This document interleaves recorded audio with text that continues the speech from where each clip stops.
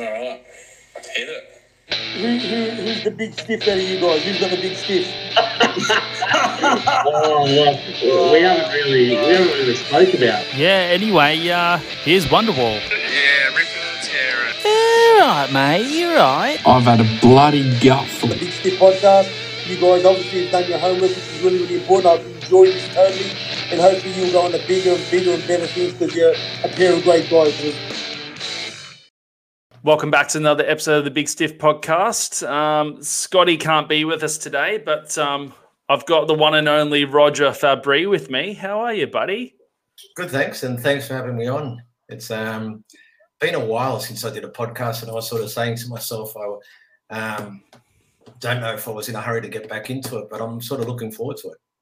Oh, that's great. Was there a time where you were doing more of this stuff?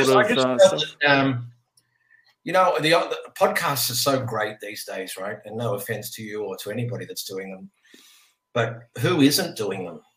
Yeah, exactly. And what I'm sort of seeing is just you see the same guests trying to appear on so many different platforms, but their story doesn't change. Do you know what I'm trying to say? It's like, for sure. The questions are very similar. And so I thought for myself, if I was to appear on one, and fortunately you're in this position now, I want some things to have changed. Potentially if people, I'm obviously going to advertise it on my platform that we're doing this, and, potentially a lot of people that follow me will probably go and listen. But if they've already heard the story before, then the chances of them going to listen again is unlikely, unless we put a twist into it. And that's very similar to the way I run my social media platform. Yeah, sure. I can guarantee you one thing, and I'm not sure if you do follow me or if you don't, or if any of your listeners do. Yeah, we certainly do. Okay, cool. There's one thing that you're going to get from me is different stuff that you would see from anybody else. I can guarantee you that. I want to make sure that if I'm 54, so I'm not brought up on social media, and I'm not brought up on taking selfies all the time, et cetera, et cetera. So if I'm going to do something, you better fucking listen to it. Otherwise, why am I any different to anybody else? So I make sure you watch it, and I'll be very. I'm really happy when I walk the streets and people stop and say, "Mate, your social media, it changes my day."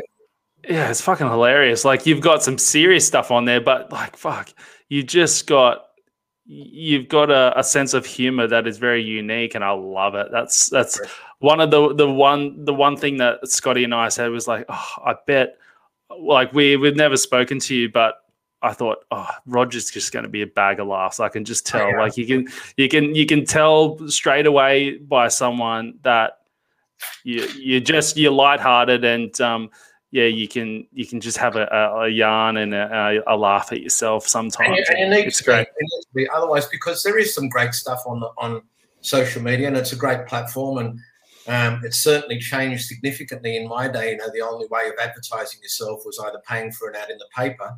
Yeah, really sure. Trying to get on TV, which was very, very expensive, or radio. Other than that, we had no other ways of promoting ourselves, and really, people only really got to know about me and what I do by me going out and churning hard yards and earning no money for it, and turning up in teams and that were insignificant and asking people to give me an opportunity. People forget about all that. They forget about that I've grinded for 35 fucking years, not earning $1, and suddenly I've got the woo and they just can't handle it. You know what I mean? They forget about all those times. So yeah, no worries. I always have this philosophy that if you make a statement, you need to make a statement. I want to be the best coach there is. If you've ever been coached by me, you'll see a difference the way I coach compared to anybody else. Yes, don't let the social media bluff you. I have a commercial side of me or a fun side of me, but when I come down to business, there's nobody better than the game.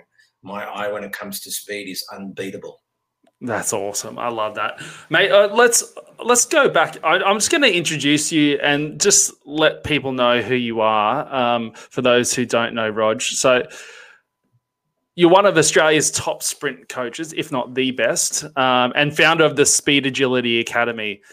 after a successful career as an elite runner, you turned your hand to coaching in 95, and you've been inspiring young athletes across Australia ever since. The list of your athletes, if you ever get a chance to just dig through it, that you've trained over the years is quite extraordinary. Like it's amazing. So hats off. And we're gonna peel back the layers and talk about a few of those a little bit later on. But before we get started, I'm gonna give you some lighthearted questions. So you keen for just a few, just to break the ice? The ice is already broken, but let's have some fun while we're at it, mate. Would you rather breakfast or dinners? Dinner. Dinner. Yeah. What's your go-to what's your go-to meal? I like schnitzels, man. Oh, schnitties, yes. I got this Hungarian joint there that's up near my place. The guy's like fresh off the boat, Hungarian, and he makes schnitzels that make my cock go crazy.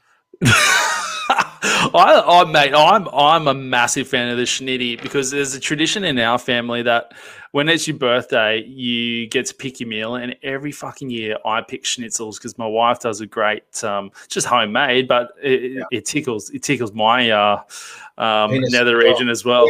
Yeah, I see it. But yours is a lot bigger than mine, but anyway. Mate, would you rather go back or forward in time for a week? Oh, that's a good question, hey.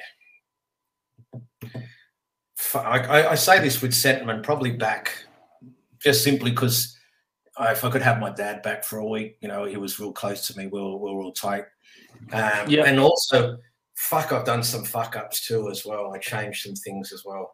Mate, I've fucked up more than you've ever believed, but it's made me be the person I am now today. Okay. Would you rather live in a world of no music or no sport? Gee, they're my two passions. I know. I had a feeling this would be an Achilles heel for you. Mate, if I had a gun against my head, I'd probably have to take the music away because I can't live without the sport. Yeah. Through COVID, it's the only thing that kept me alive. I'm crazy about American sport and our Australian sport as well. In particular, one American sport, or you just love them all? I like both. I've worked in both of them. I worked in the NBA, not so much as I've worked in the NFL, but NFL was always the pinnacle. When I finally landed a job in the NFL, I was like Jared Hayne. I was like, my swag was untouchable. I was like, drip. Yeah, absolutely. Mate, do you have any phobias? Oh, I'm scared of my own shadow. I'm not even joking. I'm fucking terrified. No, maybe not my own shadow, I'm exaggerating, but I suffer with anxiety and depression, right? I've got mental health. Sure. Suffered all my life. And when Dad passed, I was suicidal. So I finally, and I didn't want, my business was going gangbusters. And I've always handled my mental health just with tools that I've learned myself. In my day, mental health wasn't as open or easy to talk to as it is now.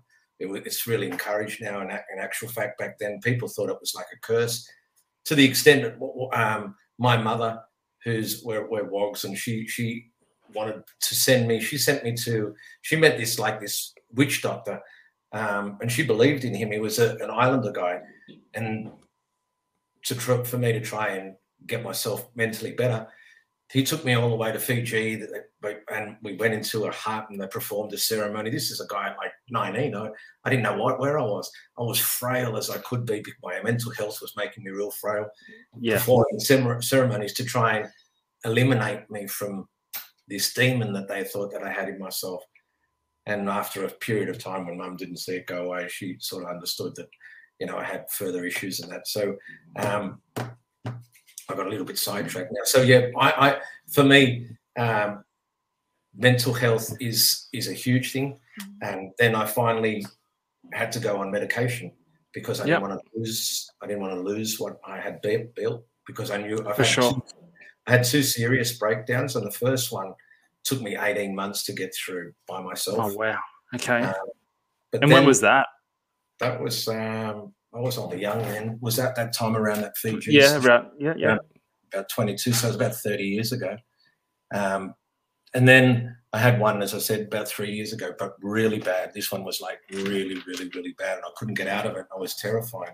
So had I known that medication would help me the way it's helped me, oh, far out. I would have saved myself 30 years of suffering. I probably would have gone on it earlier. There is some negative side effects to it. You know, I put on a little bit of weight, and my sex drive is not as high as it was before. But fuck, now I can wake up and look forward to living a day. Like before. No, that's great. It was torture. I was like, oh, I don't want to go through this every day. I used to think, I'll be honest with you, I used to think life was so overrated. I'd look at normal people and I couldn't understand what was so good about it. I couldn't work it out. All day I was just feeling nauseous, I was anxious, etc., etc. So I know I've gone a little bit off stray of the question. So the phobias that I still have left residual with me is heights. They've got worse. I have okay. Terrified. I'm the same. I'm terrified of heights. So I'm with you on that. I cannot understand why I'm so terrified. In actual fact, I don't know if you get this feeling. If I'm close to a ledge, I want to jump off it. Like I have this real stomach butterflies in my stomach. I know that feeling. What I can't do is if I'm watching, you know how sometimes you get those, they pop up on Facebook and YouTube, is videos of people scaling these buildings or cranes on the top of the building. And I have to turn it off straight away. I just feel so anxious and like the stomach goes, I just have to turn it off because I can't watch it because I totally relate. Yeah. So that's my phobia as well. I hate heights. If I go to like a theme park, right? And when my daughter was young, she used to like going on those water rides, right? It's time the ride to go down. So you know the hole in between the stairs, so you can see down on the floor. Yeah. I walk up the stairs with my head. I didn't want to look down at the hole. It used to take me forever. And the other phobia that I've also developed is I don't know why, but it fluctuates, this phobia. Sometimes I can handle it and sometimes I don't. I don't steer away from them on purpose so I can get more exposure to them, is driving in tunnels. Okay. Right? So you're going to think I'm fucking mad.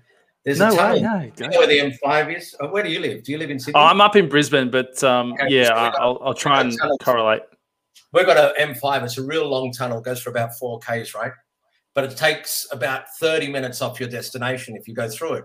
So your incentive is to go through it. I go in it. I turn the hazards on in my car, and there's a little brake at every 200 meters or 300 meters. There's an emergency lane that you can pull into. People don't know what's going on. So I pull over there, have a breather, wait, calm myself down, go again. It takes me about 20 minutes to get through it.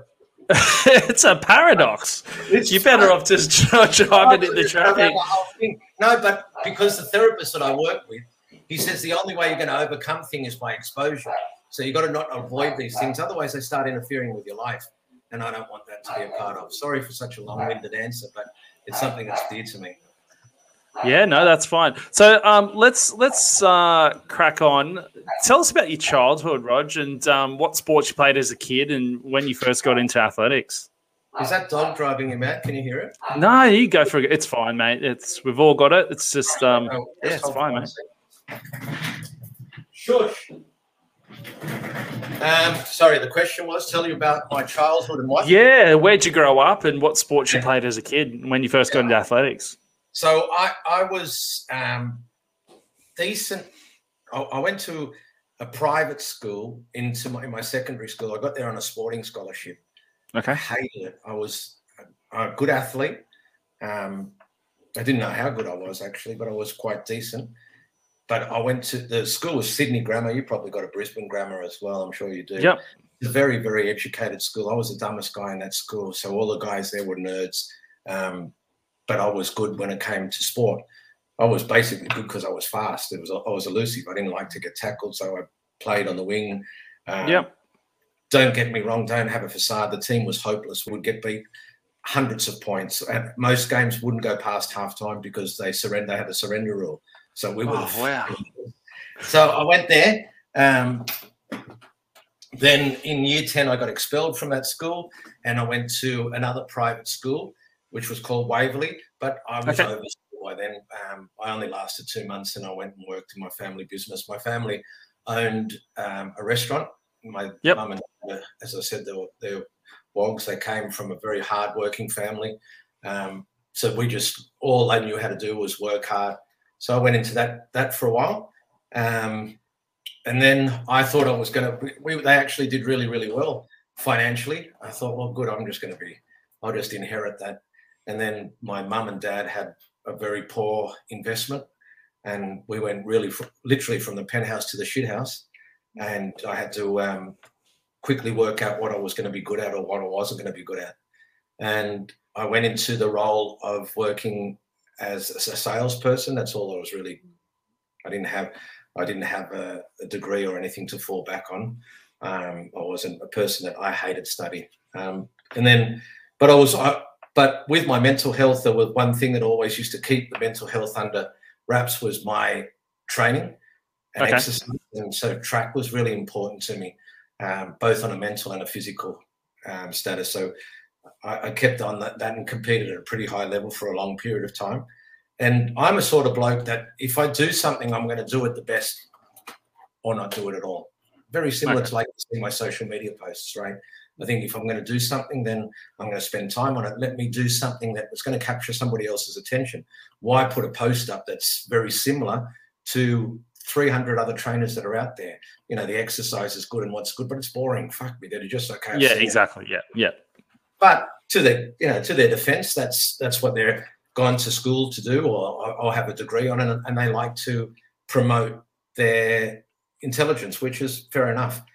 But for me, it doesn't capture me at all. It's just boring. It's repetitious. So at that stage, as I was touching on before, for me to get really passionate and educate myself on speed, I was already in the workforce where most of my other friends or colleagues were at uni or educating themselves further to get themselves ready for a professional career. I was earning money already, and I was already in my family business. And so what I would do just for my own personal development with track was to go overseas, because there were only at that time there was only probably 2 or 3 people that were regarded worldwide as speed authorities, and I didn't have the luxury of getting on a Zoom call or listening over the internet, or so you didn't have any of those. So the only type of footage you would potentially see was the Olympics, and that was nothing about coaching there, and that was only on every 4 years. So I was on a mailing list with these guys, and anytime they were doing some type of seminar or workshop, I paid, and it was quite expensive to go and travel over there because there was only one airline then, and traveling to Canada or to the US was very expensive, and I was only still quite young, and I was just going. I think I made about 17 or 18 trips every time. Holy shit! Yes, that's a lot. And I was also with a partner at that stage as well, and I'm not sure. My daughter was just born as well, so it was putting a big pressure on ourselves because I wasn't making all that money, and whatever money that I had, I was just spending on education.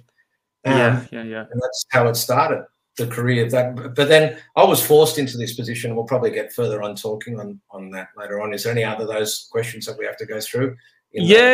I'm going to touch on that now. Is when you set up the Speed Agility Academy. Did you envisage the growth and success that you would have now all those years ago? No. So let me keep on going further. The story is quite interesting.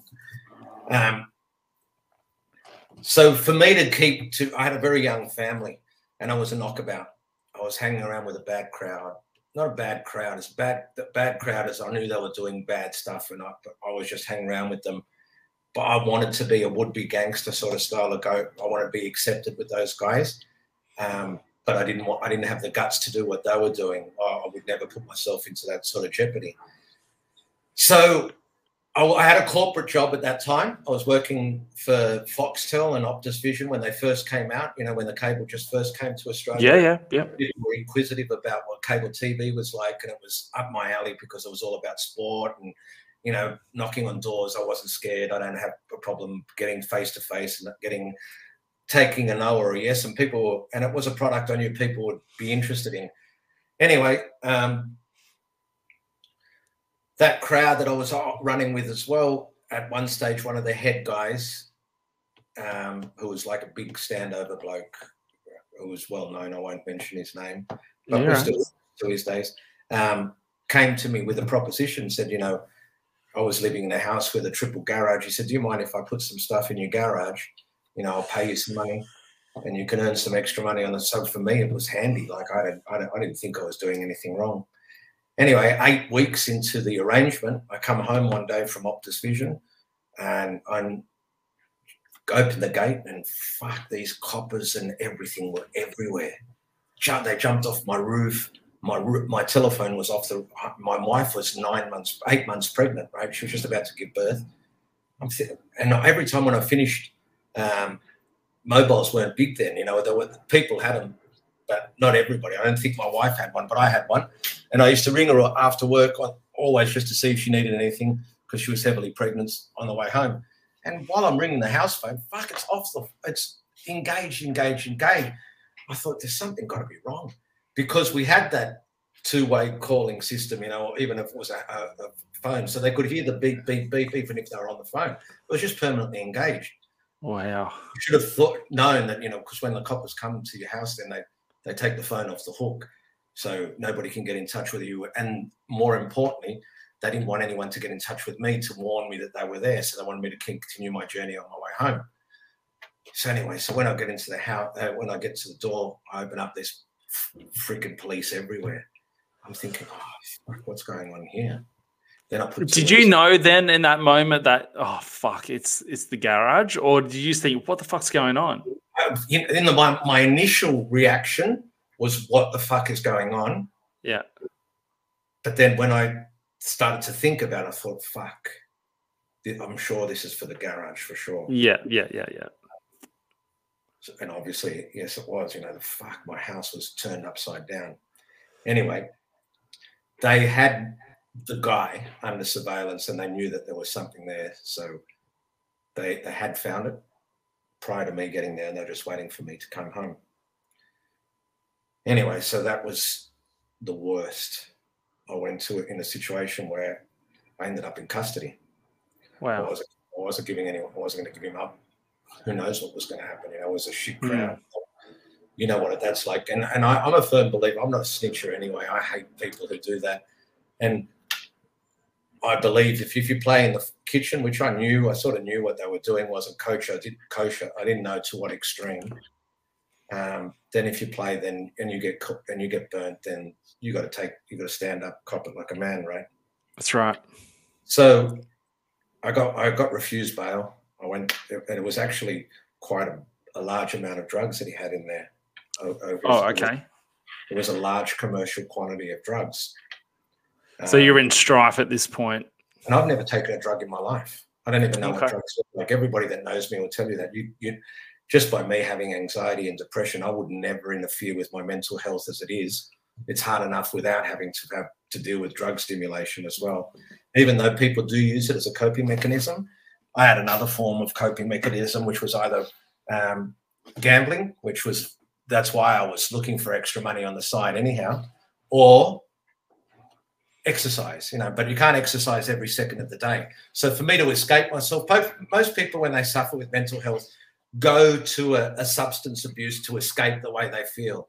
They either will turn to alcohol or they'll turn to drugs or gambling or whatever it may be.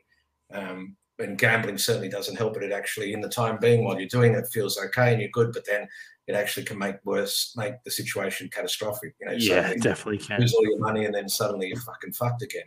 So for me, looking for extra money on the side when I was younger, when the guy was asking me if can earn an extra couple of $100 a week by just leasing a garage, I was like, fuck you, who gives a shit? I don't care what you put in there. I didn't realize that I was actually breaking the law by doing that. My role in the chain of supply was deemed as a safe house. So I was a person that the police wouldn't look for because I was a squarehead, just going to work like a normal job. So I was a crucial part of the link because those types of people that they were looking for could find it easy and safe to leave stuff with me because I wouldn't think they were going to look for me.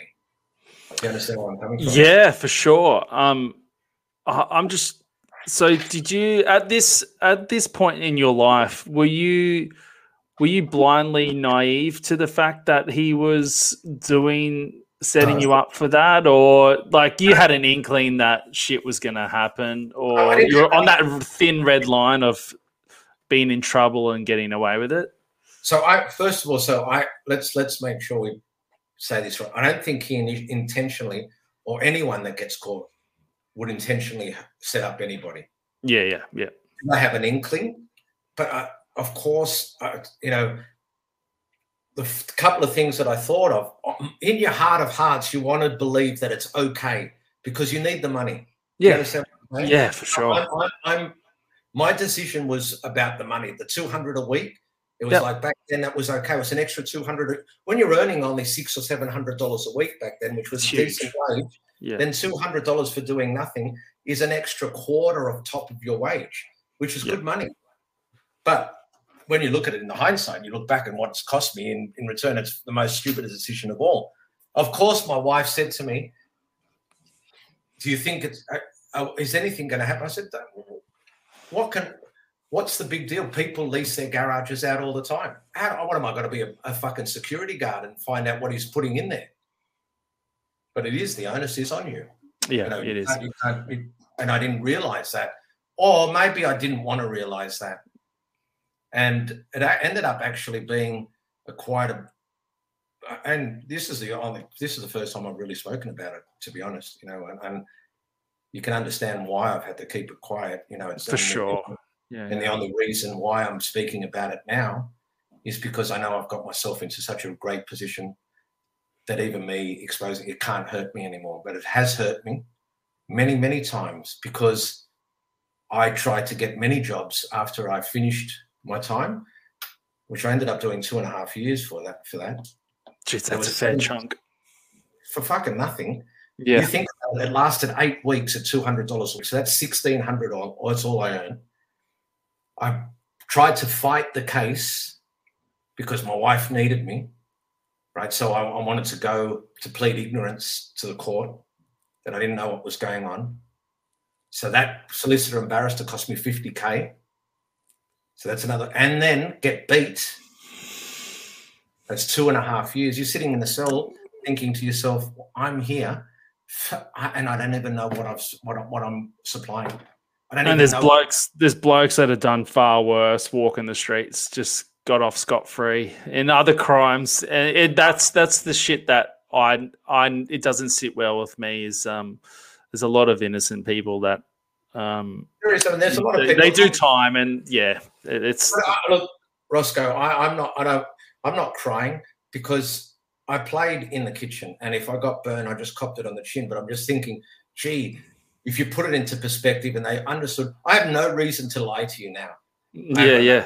I'm telling this is the 100% the truth, which I was trying to convey over to the jury who didn't buy my story. But anyhow, at the end of the day, I knew. Okay, so hold on. Let me rephrase that. I did twist a little bit to the jury because I pleaded that I knew that he was doing nothing wrong. When I can tell you, yes, I knew he was doing something. But certainly not to this magnitude. Or yeah. You understand what I'm saying? Even if for sure. If you put a dead body in there, I didn't watch. I didn't give a shit. Do you understand what I'm saying? I was just thinking that's $200. But in hindsight, I look back on it and think it was the most foolish decision I've ever made. So what's the reaction from that action? Is that after that, and this is why these people that have these problems, they find it so hard to go straight because it's so hard to get a job. You know, if you go to get a job and you're interviewing me and there's 10 other candidates and they've got nothing on their report sheet, then they're always starting 10 meters in front of me. And obviously that lingered with you right up until the moment where you created your own business, right? It hasn't stopped. Yeah. And you'll see at some stages, say, for example, Bronson Sherry, right? I wanted to have a chat about him because I see that he's making his comeback, which is fantastic. When was that? I see he's training with you. That's what I do. When did he get caught? When was he in trouble? Was that 2 years ago? Yeah, I would say so. It 2.5 years ago, right? Yeah, it'd be about right. So what do you think? What do you think the press would do? I'm training him. he gets caught for steroids. Don't they? You join the dots. It's not a fair look on anyone that's connected to it. But everyone. I've done. Yeah, I can. Yeah, I can imagine. I don't know anything about it, but they've always got to put something in the media because it's something that will never go away. That's bullshit that you serve your time and you've repaid your debt to society. Now let's get on and start over again. Yeah, it's a vicious fucking wheel, isn't it? The way the world works with media, it's a vicious wheel that I'm cool with it, Roscoe. If it's just come at me, but I've also got a daughter and I've got a wife and I've got people around me who don't need to hear this shit. Who don't need to be always reminded of the situation. Oh, your husband was a criminal.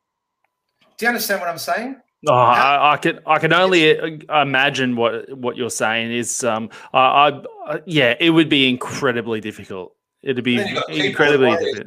It's going to come at you, and you suffer with mental health as it is. Yeah, and that's one thing that got up on me. So it's very difficult. Yeah, it would be tough. So at this stage, you've done your time. You're out. Is that when you were struggling to get jobs, like you said? Is that when you thought? I did land another job, right? It was a good one. I managed to escape the person or the company doing a background check on me. Okay. And in that year, I think it was 2002, it wasn't so strict. You could still get, but I didn't do this, but you could still get your mates to be a reference, you know, you get my mates. Yeah. Et cetera. We've all done that.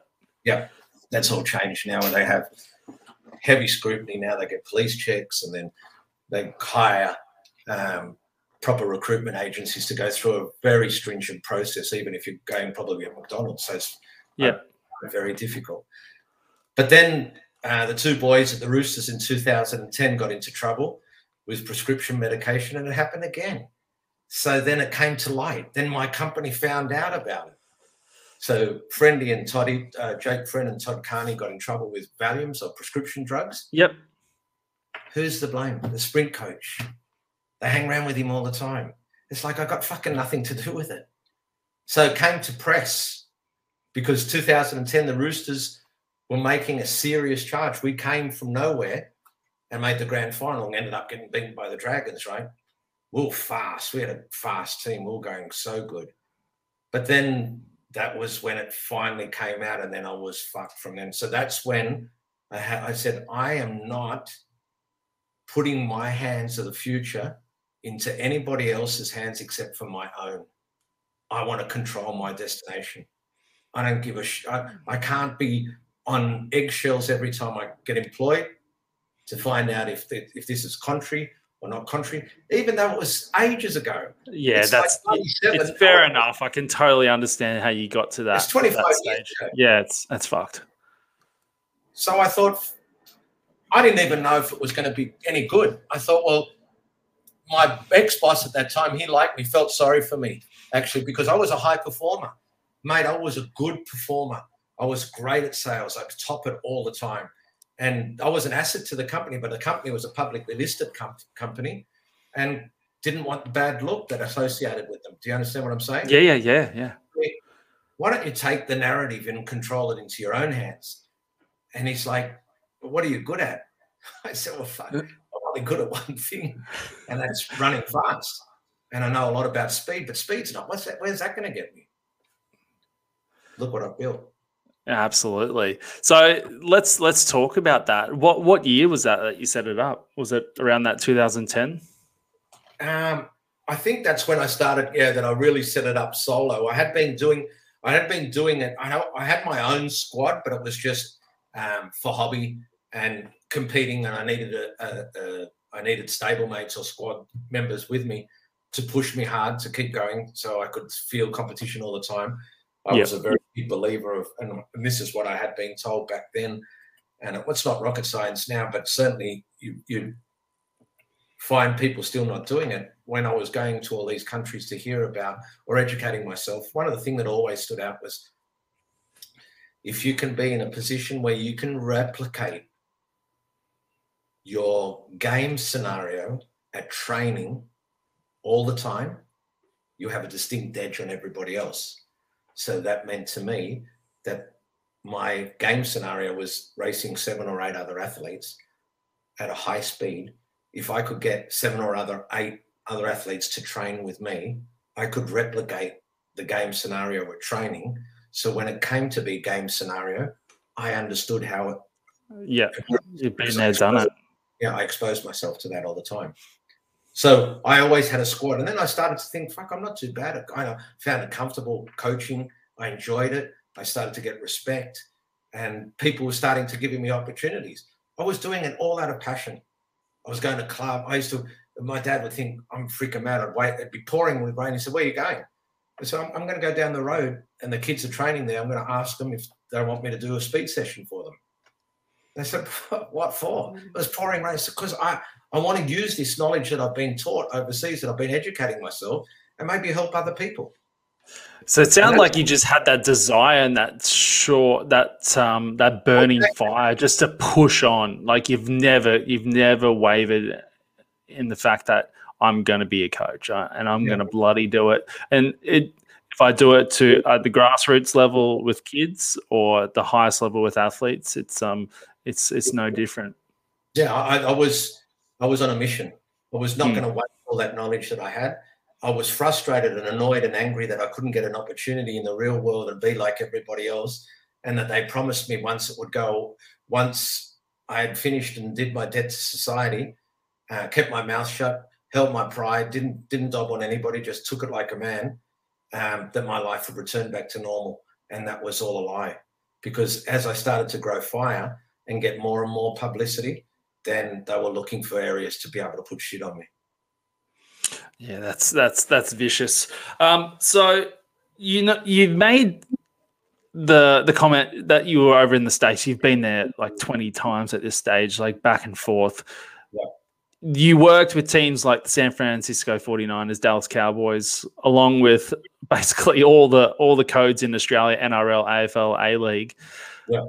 How much of a beast is the NFL machine? Like, it's something else, isn't it? Well, I quickly identified, Roscoe, that because I was an athlete, that if I associated myself coaching speed to just track athletes, I'd be eating at the Salvation Army, because they earn they make no money. Which is wrong, but yeah. Which still to this day, they make zero. They train their asses off, and the only time you ever hear about them or the public are ever interested in them is at the Olympics. And all they get is a $2,500 gold medal that they have to take to a pawn shop and hock it so they've got money to eat. But they train like bastards, and only a very small percentage of them might get picked up by some corporate and ask them to be an ambassador for them so they can earn some extra money. But that's right. It's the most what's the word that I'm trying to look for when you're not getting paid for what you deserved? Well, it's not glorified. It's just you're basically. I meant to say it's rewarding in every facet. You only hear about the swimmers, and you'll know them and they work their asses off, and all the people at the Olympics for the short period of time, and then they go into oblivion. You never hear from them again. Absolutely. But they train harder than anybody else. So I identified to myself, I need to understand if there is a difference in the speed concept, if you're training track athletes or if you're training field athletes. Is there a difference? Do they train a different way? Are their recoveries different? Is the programming different? How often do they get exposed to speed? Because if they're an NFL player and an NRL player, how much time in a week can they dedicate to speed? They've got so many other skills that they've got to coach: kicking, passing, tackling, teamwork, etc., etc., etc. Yeah.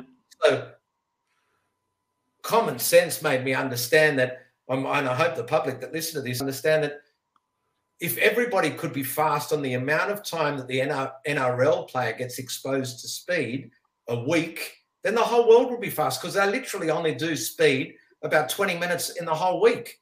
So surely it's going to take more than that to make them fast. And that's why they come and seek me independently, because I can control the program, I can control the narrative, I understand the existing program, their load that they do. And I've been in the industry for so long, I know how to get an athlete quick, fast, as in what I mean by quick, fast, as in, honestly, speed grows like trees if you're a competent athlete. So I know and a player may only get 6 or 7 weeks in the off season. I can't work with drills that are going to make the improvement in him slow. I need to make them significant quickly. In the limited time that you have, yeah. Because at the next year, at the off season, if only gains that much or a small amount, just in case people can't see me, then at the end of next year, I would scratch my head and think, I'm better off just fucking doing nothing. Who gives a shit? Do you know what I mean? But if they're going to invest 6 weeks and come to me, I've got to make a difference with them. Yeah. Otherwise, it's useless. And it's a problem that I have with the other teams. With the high performance managers of all the teams, it's very difficult because I understand where they're coming from. Because if I do hurt their player with a hamstring and it's happened, and we don't have 400 Andrew Johns or Jared Haynes or Sonny Bills sitting on the sideline. So you hurt a marquee player, that places a big difference. And all those people that are employed by that team are really got their marquee players to keep them in a job. Absolutely. It's all business. It's all business. If their team doesn't perform, they lose their job. So coming to me is catch-22. I'm like on eggshells. But if I get them right, then they love me to death. Absolutely. Mate, let's talk about the Roosters and Anthony, the great Anthony Minichiello. He's a guest that we've had on the show, and he's one of my favourite footy players of all time. But he struggled with chronic back injuries and injuries in general throughout his whole stellar career. Yeah. Can you tell us how your working relationship came about and obviously how that exposure affected your business? He indirectly, I mean, it wasn't a plan. I tell you, being in the sales game had helped me. I understood that I got an opportunity. And this is what your guys, if they're coaches or trainers or even listeners, that's what they should, if they want to grab anything from this podcast, is if you get an opportunity in life, in anything, and you don't know how to maximize it or expose it or grow from that, then you're only ever going to be regular. And I'm not regular, I'm fire. The reason being is because I understood that there was an opportunity there, and then I had to market it and maximize myself from it. Now, Minnie, as you said, had heaps and heaps of back issues, got to a point where he tried everything possible, even the conventional surgery. And I'm not saying I'm a master. I haven't got healing hands, or I'm not Jesus Christ. I didn't just bless him or anything like that. But fortunately for me, posture does place a big importance when it comes to speed, Gate. Okay. And one thing that, is neglected in rugby league terms, or in actual fact, in any field playing sport, is one thing that they're always doing is running. Whether they're running slow or fast, that's one thing that they're constantly doing. Isn't that right? That's right. Absolutely. And if it is the one value that you're constantly doing, then why aren't you taught how to do it correctly? You're not always kicking or catching or tackling, but you're always running. There's zero emphasis on it at a grassroots level. So even at the highest level, don't worry about that. Yeah. There's got to be a right way and a wrong way to run. If you don't think that, then you're ignorant. Absolutely. There is a right way and a wrong way to run. If you're running slow, then you're running for efficiency, because that means you don't want to burn your petrol so you can keep sustaining that. And if you're running fast, there's got to be a right way to make sure you be the fastest version of yourself. Absolutely. It's just common sense. Yep. So a guy that I met that was in jail with me incidentally ended up getting a job at the Roosters as one of the S&Cs there, right? And Minnie must have been going to him or to many people there, frustrated, saying, fuck, I don't know what I can do. I've tried everything to get back onto the field in my last 1 or 2 games, and then I'm gone again. A long shot. My mate was a long shot. Good thinking on his behalf. he said, look, I've got a mate. I don't know if this can help you, but he specialized. He's great in running gait and running mechanics. Maybe there's something wrong or right that we could do better. What, you've tried everything else. Why not give him a go?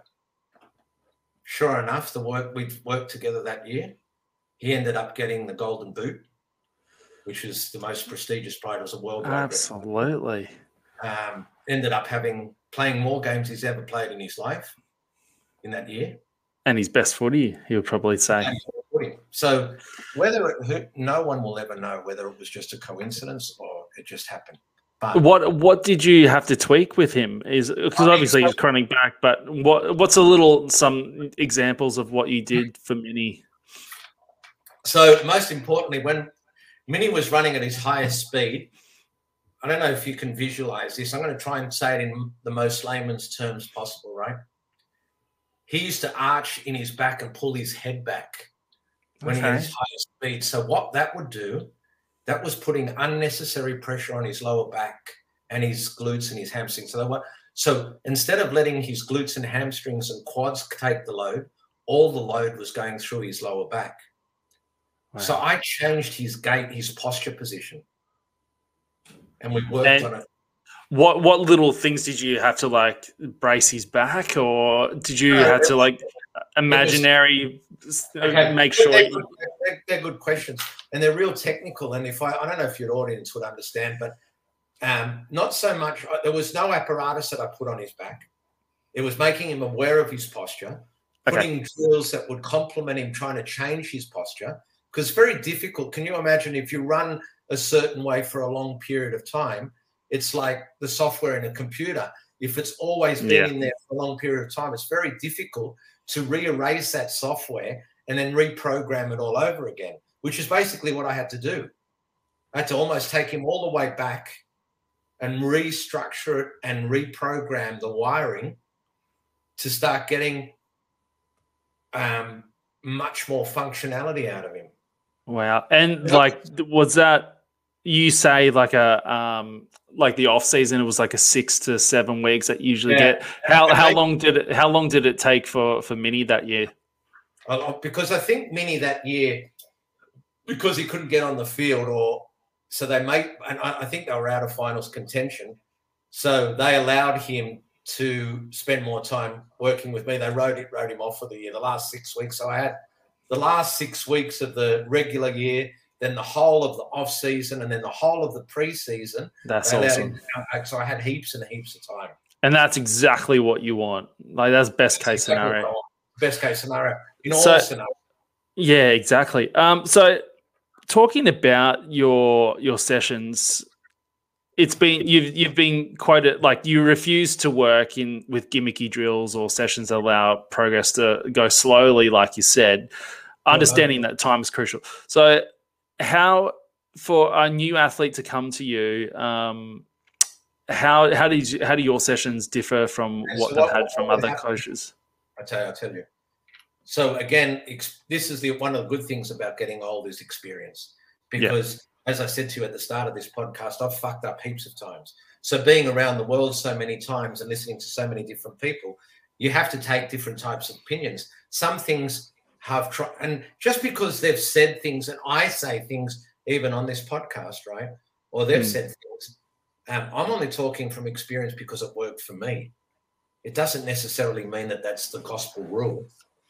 So everything that these guys, that they had so speed, you have a look at the movement of speed, right? It's not a complicated movement.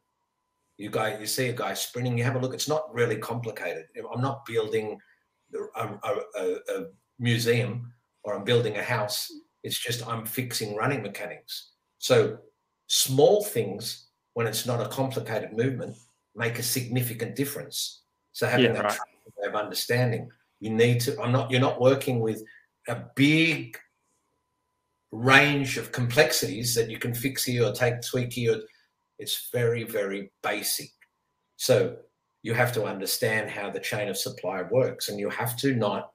That's why I don't work with gimmicky drills, because if you look at the way Jesse Owens ran 50 or 60 years ago and look at the way Usain Bolt runs, there's hardly any difference. It hasn't, you know, it's not such a huge, like, as compared to you look at the forwards of yesteryear compared to this year, completely different. But that's more in body type. But we're talking about running. Everyone can run, whether they run wrong or right. For tens of thousands of years. For years and years and years. It's about doing the simple things and the basic things brilliantly.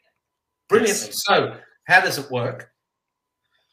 Person will come to me and have an assessment. The first things I'll ask them after the assessment, how much time do I have? You know, fortunately, most people that play park football, which is the main essence of my other coaches, I've got 17 coaches that work underneath me now. Not just in New South Wales, I have Brisbane, Melbourne, and I also have coaches in New Zealand. So it's expanding, and that's a lot of credit goes to Becky, who you've dealt with. Great girl. She comes from a very a brilliant business mind. I don't have a business mind whatsoever. I'm a great coach, but that's business. I'm more than likely will fuck business up as opposed to make it grow. Ever since her coming on board and putting structures and all these things and procedures into place, my business has grown rapidly. It hasn't come easy as well. There is good sides and bad sides of it as well. And I'm only going to say one thing very quickly because I don't know how much time you have. Actually, I have to go to my psychiatrist at 2. So we've probably got, how long do you want to go for? May, I'm happy to keep talking, probably another 20 minutes or so. Awesome. Yeah, let's keep going for another 10 or 15, 20 minutes. That's good. Yeah, cool, man. Going back to while it's grown, the one mistake that I have done, and fuck, if I could change things back now, I would. And everybody told me this, is that employing friends, fuck, that's the worst. It's been the worst thing I could have done. I mean, I've heard that many times before. Friends and family. It's just getting into bed. I thought it was a cliche. I thought it was a cliche. They take it. You know, I don't want to put shit on my coaches, but it's very difficult to have a personal and a professional relationship with them. And all my coaches, and this is also which is difficult. I'm a real loyal person, right? Extremely loyal. As you know, I haven't come from the most traditional background. Didn't go to university, etc. I come from a more experienced background as from an education background. Yes. And all the coaches that I've employed that have worked for me, they've done the same fucking thing. They've been either in my squad, and they've listened to me for years and years, and then I've given them an opportunity to train athletes at the highest level. So how do you think that the person that's gone out to do a Bachelor of Human Movement feels when he would aspire, or she would aspire, to be training an athlete at the highest level? And there's fuck-nose Roger Fabri with the big nose taking one of his coaches or his athletes, putting him in front of one of their idols and coaching them. How do you think that they feel about that? Well, sometimes it works. I mean, it's a piece of. They would be. But so what if I spent 4 years going to university, aspiring to train this bet?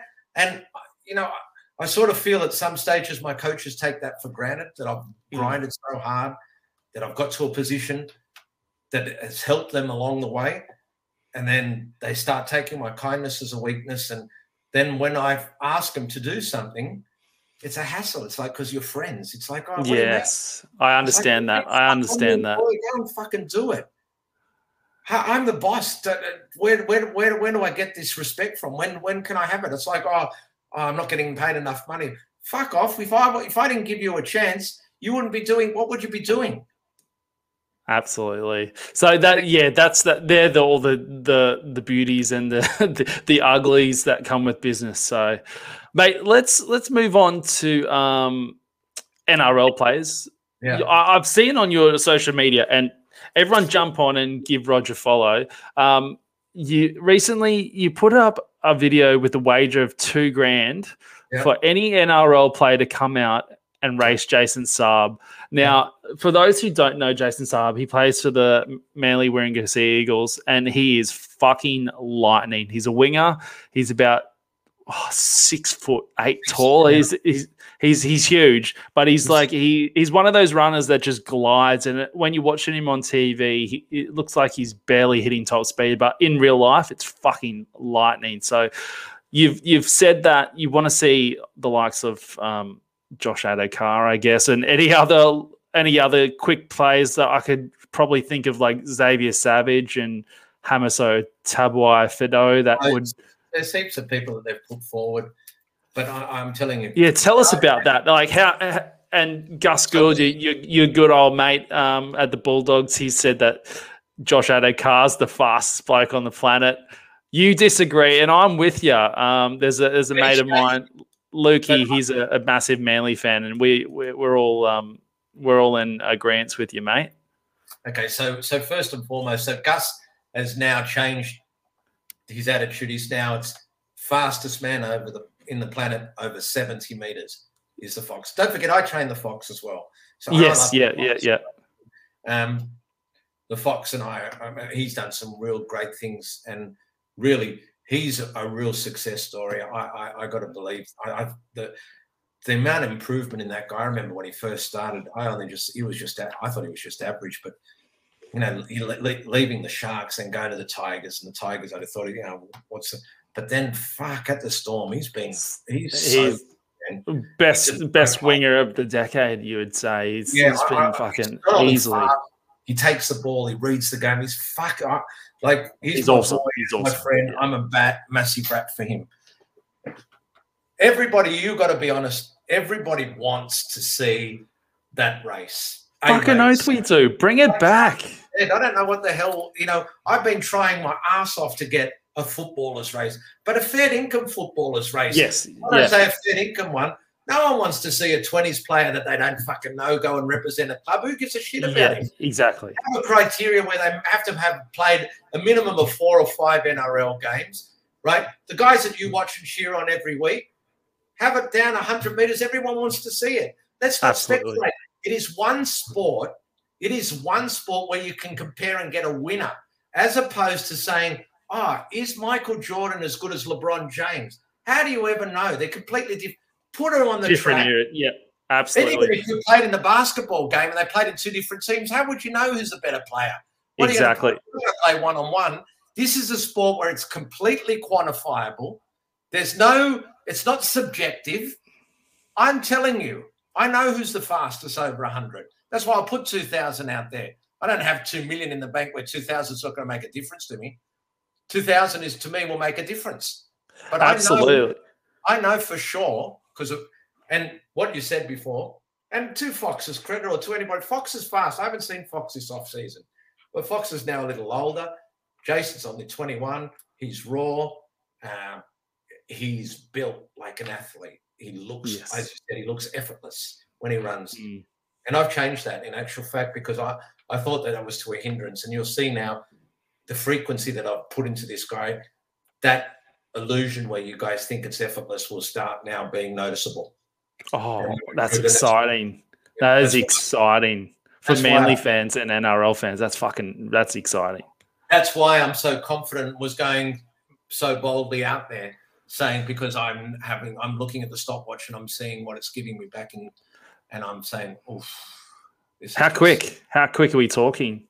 We're talking. Okay, do you want to know? Yeah, let's do it. This is exclusive. Exclusive. Let's do it. Go, Rog. Give us. What is it? This is like Danny Weidler stuff for you now. Yeah.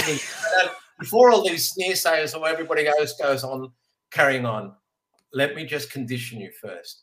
This is walk-in start, handheld clock. So we're not racing from a static position. It's not electronic timing, but it is on grass and it's not on cinders or tartan. I clocked him running 10.64. Wow, that is quick. That is lightning. For a footballer.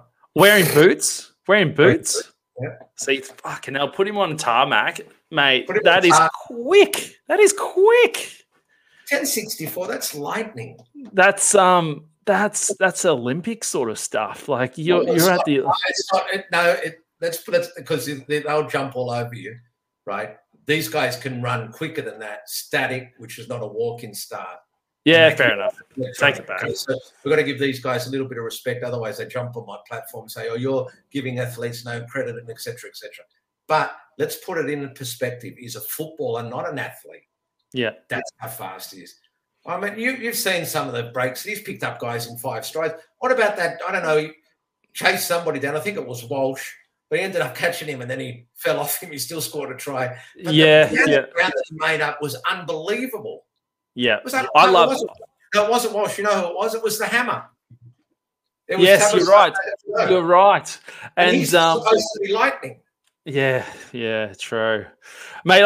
What grinds my goat is the stats that get thrown up, and they say, "Oh, so and so's ran 38.1 kilometers an hour." Well, that means fucking bullshit. That means nothing because it's all subjective to what's happening in the game, and like, boy. You know People take that, they forget about that, but at the same time, they know it's a stimulus. And look what we're doing now. We are talking about it. So Telstra are doing the right thing. They want people to talk about stuff like that. But there's so many variables that people can't control. What time of the game did it happen? You know, if people around it, was he chasing somebody? Did he have the ball? You know, it's all game specific. That doesn't mean anything. Let's put them on a track. Let's put them in a lane. Let's have a starter. Let's have a finish line, and let's have a winner. And I promise you this: the 2,000 will be still sitting in my pocket. I'm so excited. We could get a fundraiser going, Rog. I reckon we can raise some money for some. That's the easiest part. It's not about that. It's about the NRL letting it happen. I can get Sportsnet will do it tomorrow. I've already put everything into. I've submitted a proposal 10 years in a row. Now, I got so close one year when the Nines were on in Auckland. Jayco were running the promotion of it, right? What better time to do it? All the teams are already there. It's not like they have to fly the players over. We're in one scenario. We're in one stadium. We run it in between the games. We run the heat. We run a final. It's already done. I guess what we touched on before is that it's a business. It's a business, and like if their racehorse gets injured, like fuck. Yeah, who's to blame? Let's talk about COVID and how that affected you, Rog, because I know that you're based in Sydney, and anywhere in the world will realise that Australia's copped it in terms of lockdowns worse than anywhere else, and Melbourne's no different. But you guys in Sydney have copped your fair share. How were you affected over lockdowns, and how did your business function? So are you talking, okay, so you qualified one thing. So business-wise, it hurt me significantly. Financially, it hurt me significantly. Mentally, I coped probably better than normal people. Why? Because I deal with adversity all my life. Mental health is part. I know how to handle it. So people that have never experienced mental health before, because their lives have been turned upside down, I know how to, because I've been exposed to it. Imagine going to jail with mental health. How hard it would be. You know, you're in a confined space. You can't use your coping mechanism. So mentally, it was okay. It was hard, but I actually ended up being more of a mentor to a lot of people who lost their businesses or houses in the mental aspect, and it was really rewarding on my behalf. I like that. On a business perspective, it hurt me significantly because my business model right now, I'm very fortunate because I have so many coaches. So I only work with people. I don't do privates anymore. I don't do one-on-ones. I only work in squad scenarios, big scenarios, so I can maximize my income and minimize what to spend out there.